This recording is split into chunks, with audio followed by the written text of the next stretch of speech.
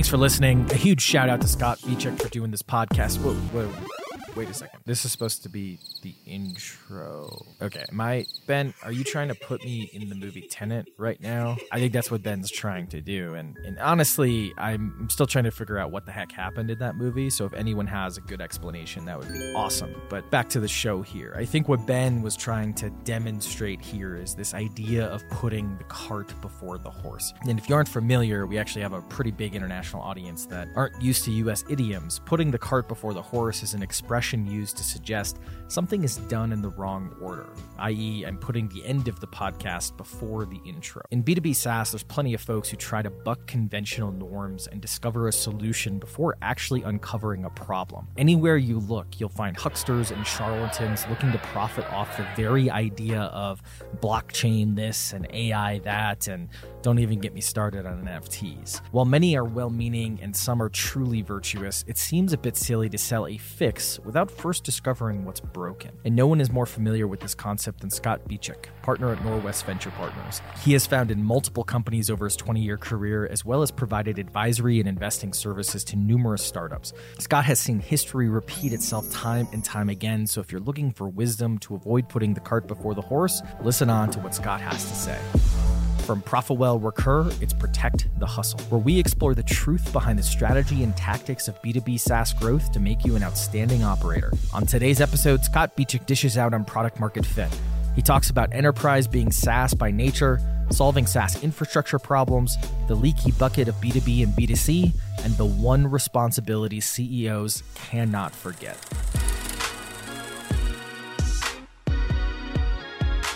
So maybe like name, company, role, and what you guys do. Yep, Scott Beechuk, Norwest Venture Partners, partner on our enterprise investment team. No, it's awesome. And your career has kind of been mostly like enterprise B2B so far, right? A little bit of consumer in there, but yeah, it's mainly been the B2B front. Yeah, I think B2B is, well, first of all, I get pretty excited about the idea of powering businesses, but a lot of companies nowadays, you always hear B2B2C. Sure. And so that's actually, if you look at my portfolio and the things that I've invested in, a lot of companies that are actually our customers are serving consumers, which I think is a cool way to kind of wrap a lot of different types of technology. Yeah, that's really interesting. And do you think that's just because, we used to be all like, oh, this is a really cool piece of technology, like let's find an application for it, or hey, like there's just nothing there, so it doesn't matter how clunky it is. And now it's like, no, it has to be good and has to be used by many folks. Like, is that kind of the effect that you're seeing?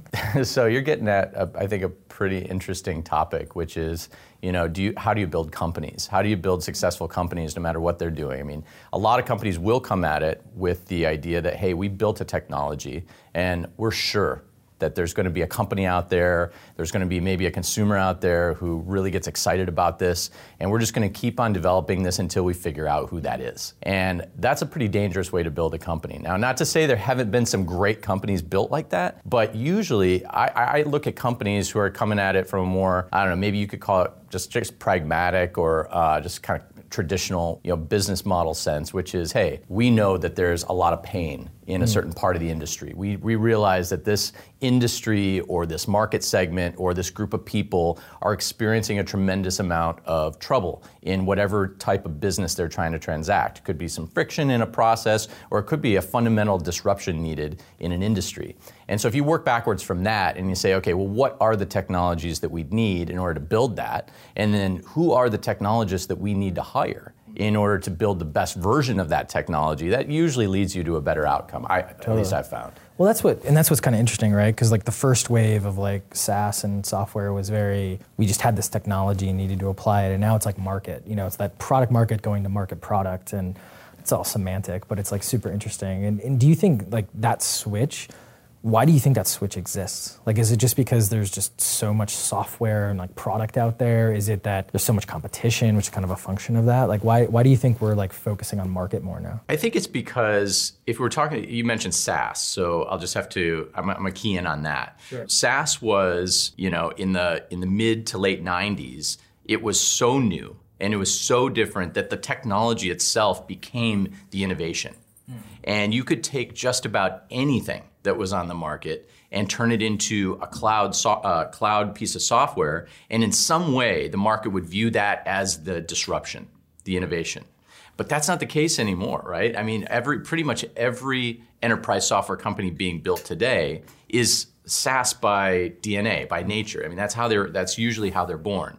Now, obviously, there's some outliers out there that make sense to be on-prem, but so I think we've gone through the transition now. It's been 20 plus years, and now we're looking at this and we're saying, okay, what are the problems? What are the markets where the problems exist? And then there's this assumption that you're going to build a multi-tenant cloud solution. And actually, that's changing too. Not all great cloud companies, not all great SaaS companies are being built multi-tenant. There's other reasons for that as well. So I think the technology is sort of happening because it's necessary to happen. But now we're focusing more on what are the markets and the problems that we need to solve, and then other new innovative things come marching along to create the confusion, right? So you throw AI, you sprinkle a little AI in there, and the market and the industry goes, "Whoa, this sounds pretty cool." This is what we need. We need machine learning. Yeah. And he said, and then another guy over in the corner, he's like, "Oh yeah, we need deep learning." Everybody's like nodding their heads, like, "Yeah, we do. Deep, it's got to be. Yeah, deep is cool,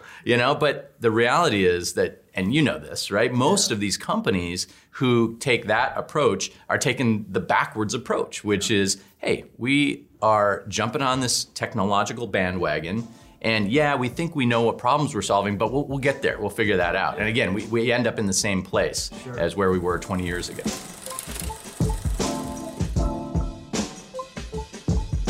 Do you think, I mean, not to age you, but you've been in the game for a bit.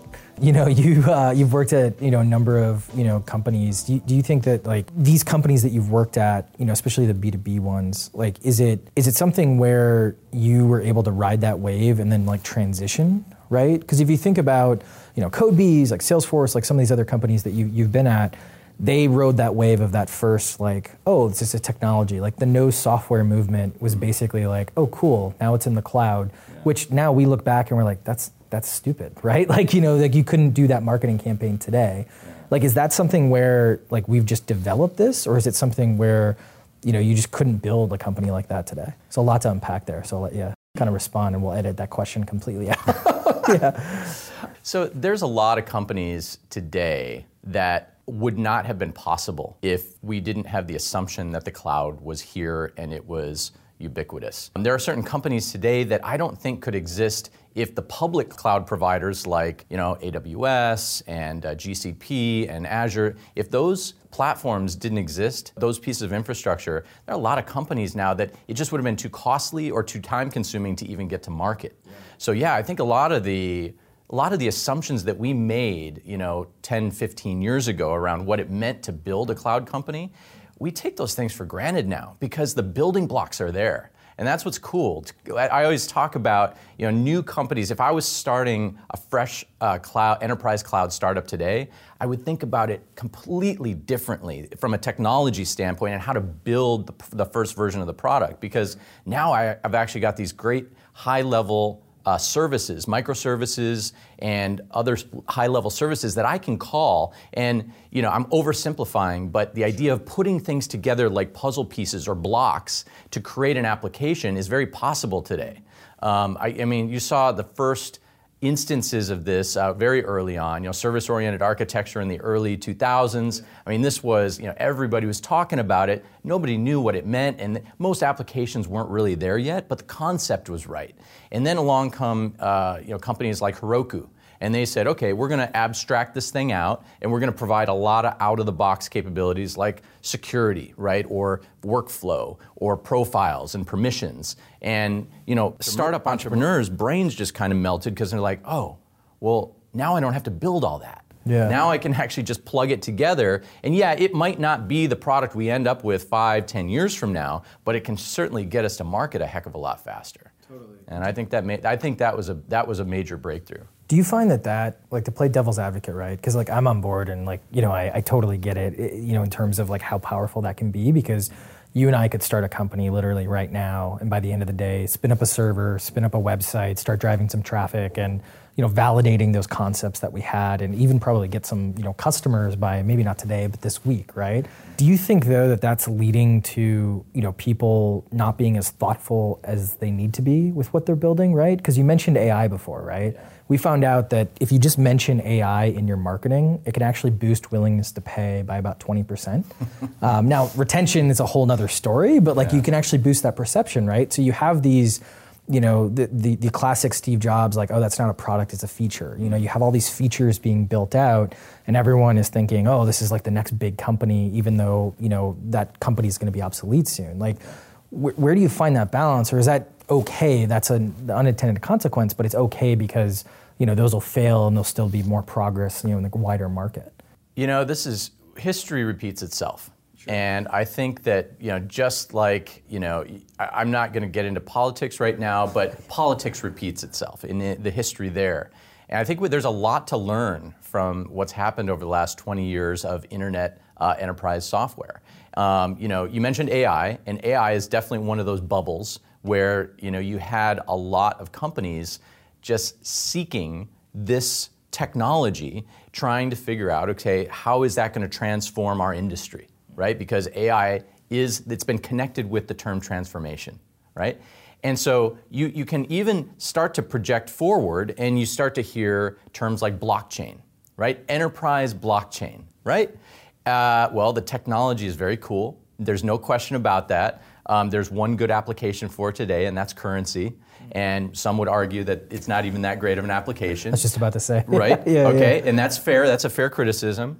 But a lot of companies, especially in industries like financial services and these highly regulated, high levels of security requirements and things like that, supply chain, they're just jumping on it. And they're jumping on it. They're building big teams of developers and technologists to try to figure out, how do we apply this blockchain stuff to what we're doing at our company, and how is that going to help advance us and leapfrog versus our competitors? And again, history is repeating itself one more time. It's too early. No one understands what problems they're trying to solve. I shouldn't say no one. There are some actual good examples out there, but it's still riddled with the same challenges in its own way. So, for example, when machine learning and any type of AI first started coming out, you started to see companies attempt to put it into production. They had performance issues. We didn't have the GPU clusters that we have today.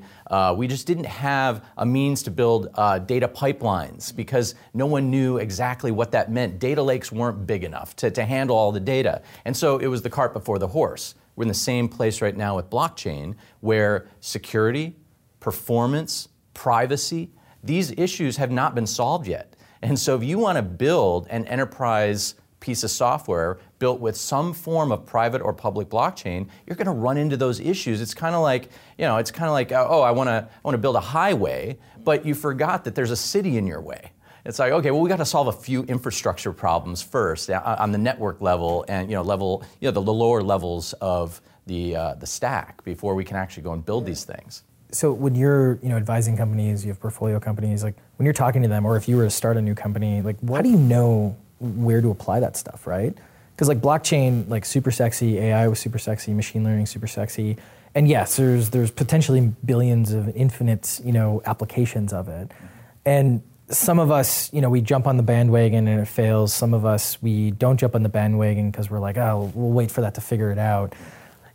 How do you determine how to apply it? And I guess the kernel of this is, how do you determine what to build, right? Just in general. We kind of touched on this in the beginning. Yeah. Well, I think if we had the answers, either as investors or entrepreneurs or anybody in this city right now, I think that would be the holy grail. Sure. If we knew the answer. But the way I look at it is, there's nothing wrong with focusing on a technology that you believe has a tremendous amount of potential, but as long as you enter into the context of which I am going to be a research lab, okay? There's a big difference, and I think there's been great companies who have actually been acquired and been built where they started as research labs. They said, we know we've got a great technology on our hands, we know it's not ready for prime time, but when it is, we got a whole slew of different use cases and ideas. So we're going to spend the first year, 2, 3 years, however long it takes, building and advancing this technology, and then we're going to deploy it in a number of different use cases, which we'll figure out as we go. That's a tough way to build a company. It's very expensive, it's very risky, but when we look at companies, if I were to make an investment in blockchain, which I haven't, I would probably look at the companies who are solving those fundamental infrastructure and network problems. The problems around performance, the problems around security, the problems around privacy of data. These are, if we can't solve those, then we can't get to that next step, which is actually let's put this into production. And so that's, if I were to build a company, that's probably where I'd start if it had to be somewhere in the blockchain realm.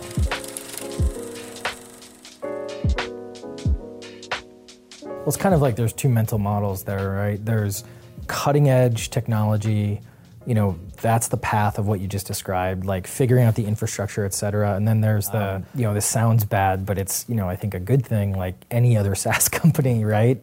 Starting with the customer rather than the technology and understanding the technology so you can apply it properly. Because I think that something that you've written a lot about has been, the leaky bucket problem, right? Customer success, where a lot of us, we get hyped on, spinning up that server, getting the website up, and then all of a sudden we start acquiring customers and we can brute force our way because there's just so many things we have now to acquire customers, and then all of a sudden the leaky bucket starts happening. So like, where do you think that, how big is that problem? Like, is that the problem with a business, especially in subscriptions? Or is it something that, hey, it's on the horizon that we need to start fixing? This is a bit of a hot button for me because I've spent so much of my career thinking about how to build subscription businesses that have staying power. And the thing about I love the leaky bucket analogy, by the way, because it very, very accurately describes what's happening in any SaaS startup, whether it's B2B or B2C.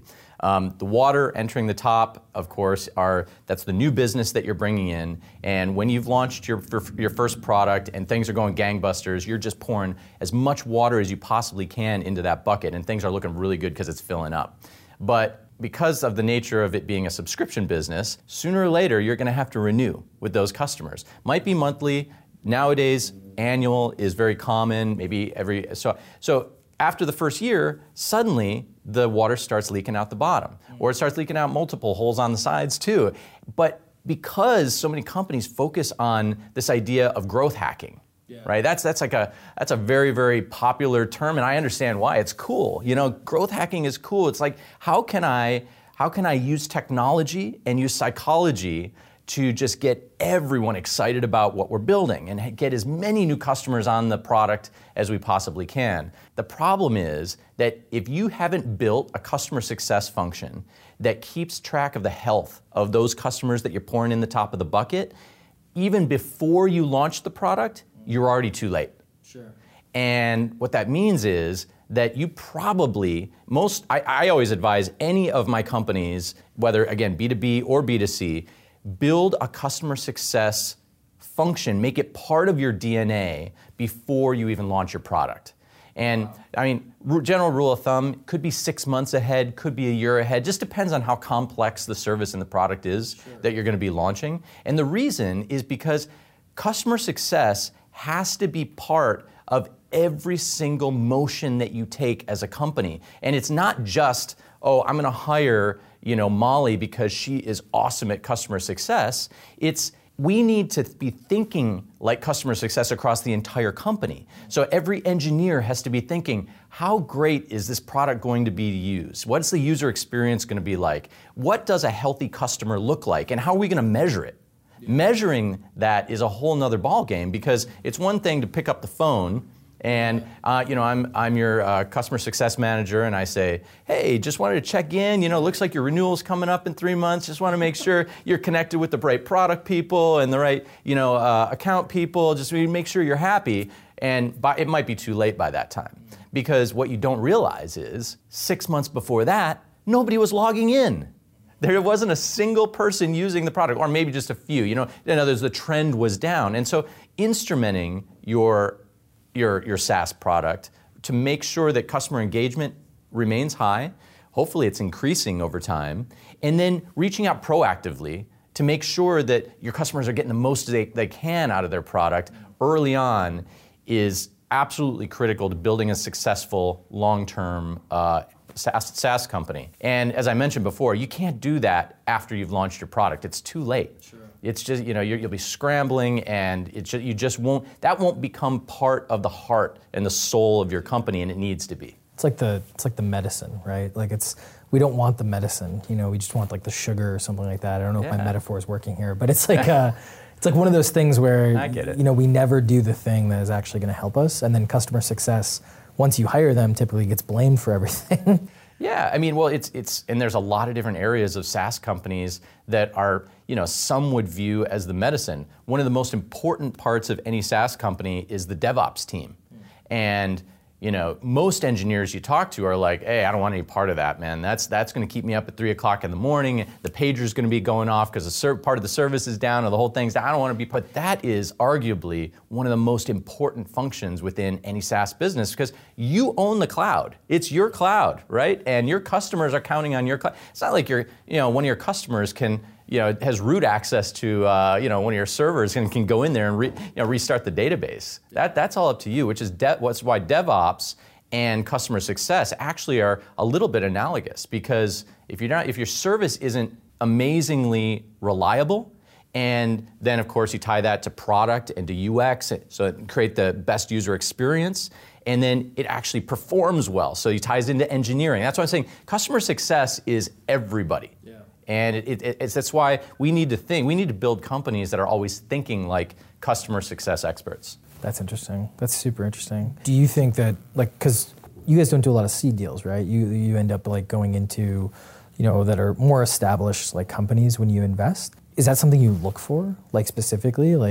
Churn is probably the leading indicator of good or bad customer success, right? But is that something that you guys research when you go into a company? By the way, you're right. We do a lot of later stage deals, but we also do early stage deals. In fact, the most recent deal that I did was a seed deal. So, I got that wrong, sorry. No, that's fine. I've done a seed, an A, B, C, and a D, and then I partnered on a growth equity deal. So kind of all over the map. I think the nice thing about being able to be stage agnostic is we can invest in any of these asset classes, choosing companies that we think are the best companies at whatever stage they are. And to answer your question, customer success, sometimes we will invest in a company who's underinvested in customer success. That doesn't mean it's a terrible company that's never going to have a great outcome. It just means we need to put a lot more fuel on the CS fire, and we can help do that.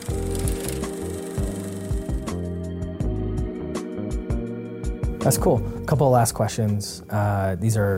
We ask everyone these. They're a little not in the same vein we've been asking, but what's something you struggled with in your career that you overcame? I would say one of the hardest things that I've ever experienced myself and was becoming a first-time CEO. I was in my mid-20s, and I was presented with the opportunity to co-found a company. And what do you do when I was a developer, I was a software developer who had no exposure to finance, to operations, to customer success, didn't even know what that was, to things like customer support. I was building low-level device drivers, okay? I love it. And so you all of a sudden you make a transition, and we all, again, there's a lot of energy around being an entrepreneur. It's hey, we're gonna change the world, and we are gonna build the coolest product, and customers are gonna come buy it. So I didn't even mention sales, the things that I didn't understand. So one of the things I wanted to do in my career was, first of all, whether I liked it or not, I made a lot of mistakes as a first-time CEO. And so I tried to surround myself with advisors and other board members and other management team members who were a lot more experienced than I was. And that's the first thing that you can do to try to mitigate that. Second thing is go hire a better CEO than yourself. Sure, yeah. But I would say the struggle of not knowing and being where the buck stops, being in the hot seat as a first-time CEO, I think that's one of the most difficult things that you can do, because it's not just the responsibility to make your customers successful and happy, but it's all about your employees. You got to treat your employees right. You've got to make everyone feel. You got to create an inclusive culture. You got to create an open and transparent culture, and all that stuff. We talk about that all the time, and it seems obvious and it seems easy, but when you got 57 things happening all at the same time, it's not straightforward. You lose track of things. Yeah.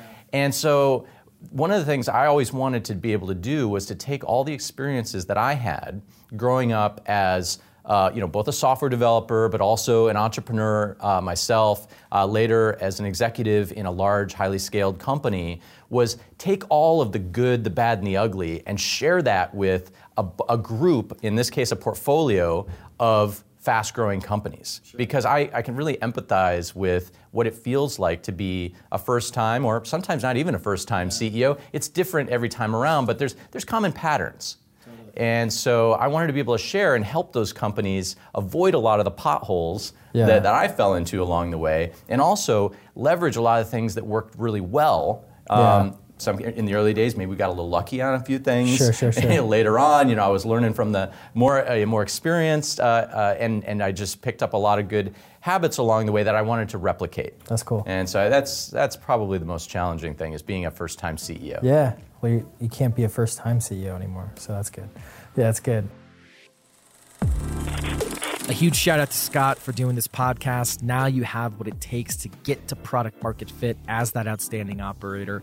Today we talked about enterprise being SaaS by nature, solving SaaS infrastructure problems, the leaky bucket of B2B and B2C, and the one responsibility CEOs cannot forget. Oh, and if you want to support ProfitWell and the show, we would greatly appreciate it if you left a 5-star review of this podcast or the equivalent rating wherever you're listening and watching. The podcast gods tend to like that type of thing, and we like to appease this podcast gods.